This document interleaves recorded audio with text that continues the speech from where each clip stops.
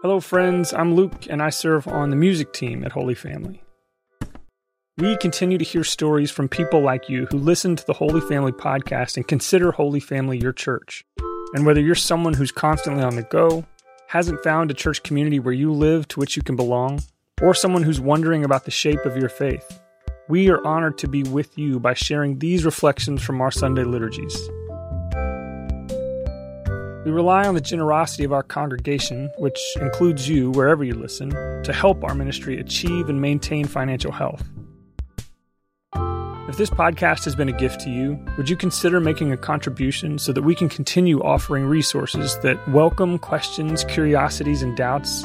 You can make a gift by following the link in our show notes. That's at holyfamilyhtx.org.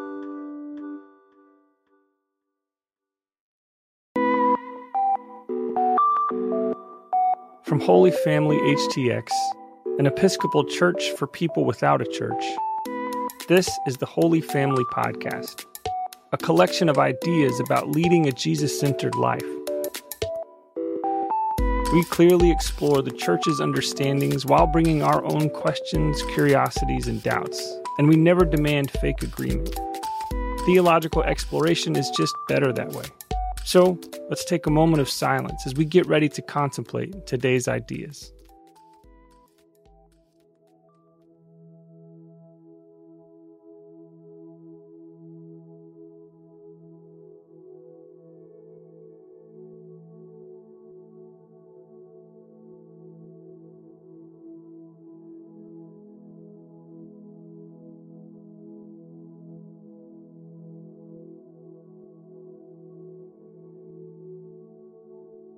There have been dozens, nay, hundreds of translations of Luke's gospel and therefore of the Song of Mary. Depending on your tradition, you might refer to those verses that the band led us in reading responsively as the Magnificat, which is itself a Latin translation from the Greek meaning more or less, it magnifies. Mary's subject, the noun that puts the verb magnify or glorify or enlarge to work, is the Greek word psyche, from which we get words like psyche and psychology. Elsewhere in the Bible, this word is translated as breath, but here it is most often rendered as soul. It's not simply Mary's breath that gives glory to God, it is her soul, the full force of her life.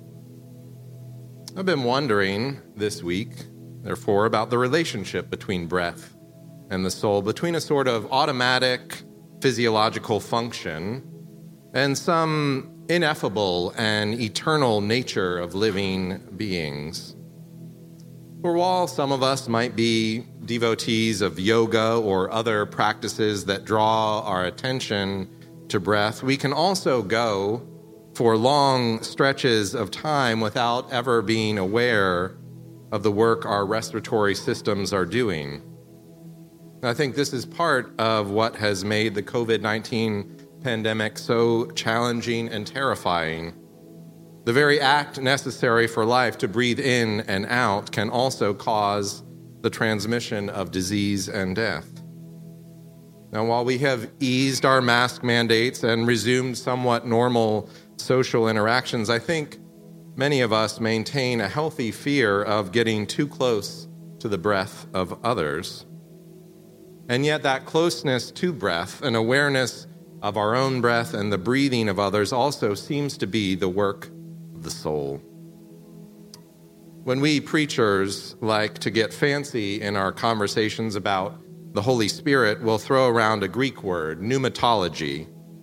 Pneuma, like psyche, is translated as both breath and spirit, which makes me think of the poetry in Genesis 2:7, where God takes a handful of dirt and breathes into it to make Adam, the Hebrew word for human.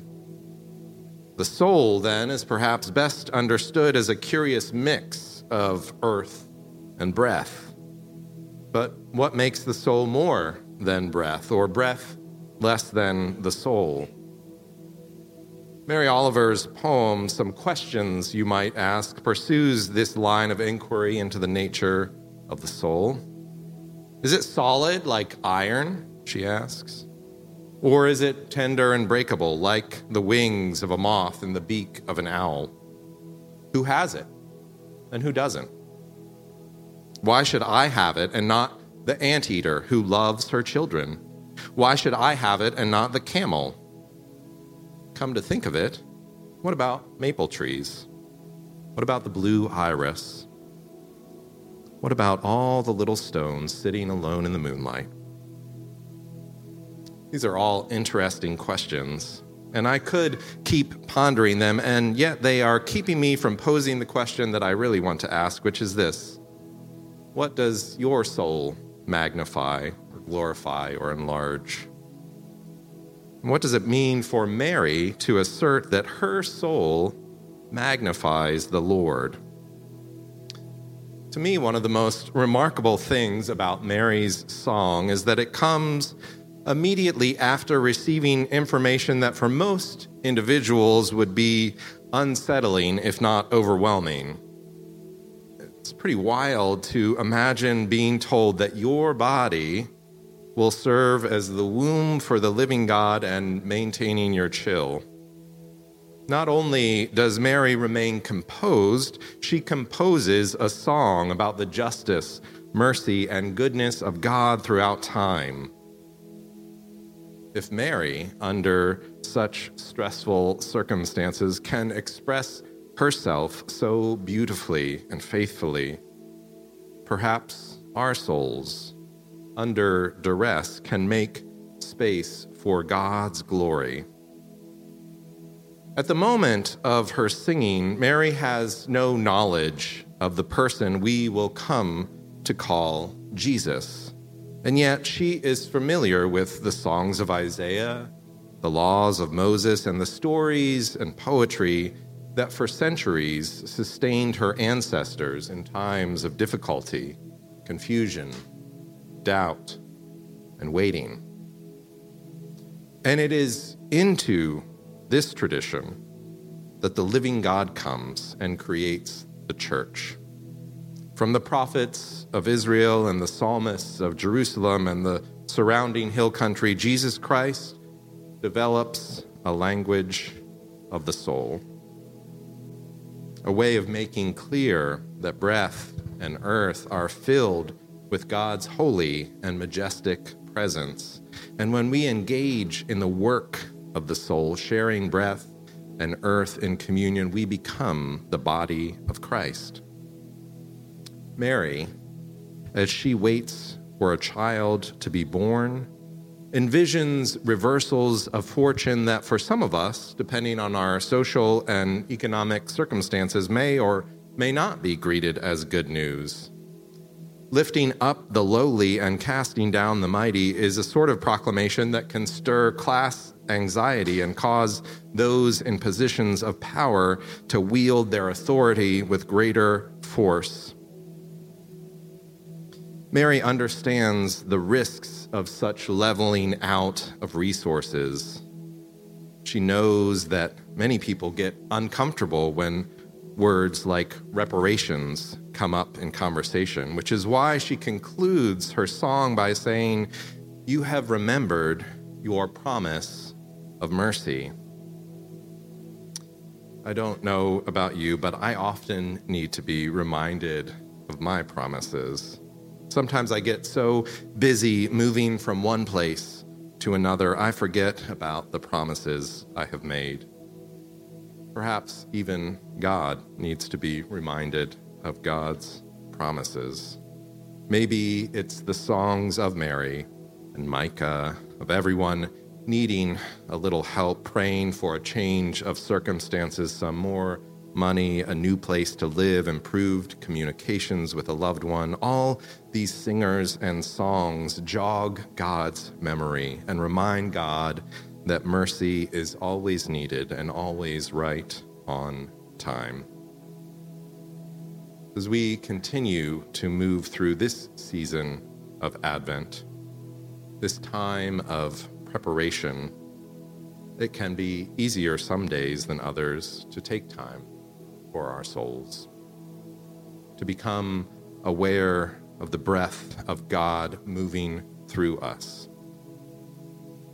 Some days we might feel like God has forgotten promises of mercy.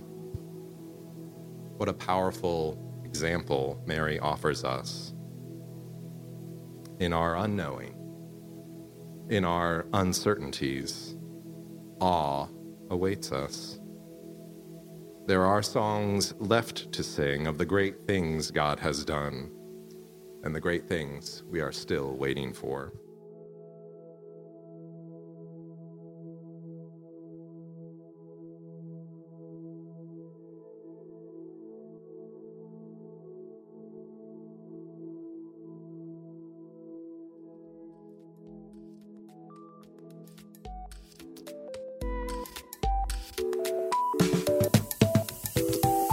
You can find more resources to help you lead a Jesus-centered life at holyfamilyhtx.org. Again, it's holyfamilyhtx.org.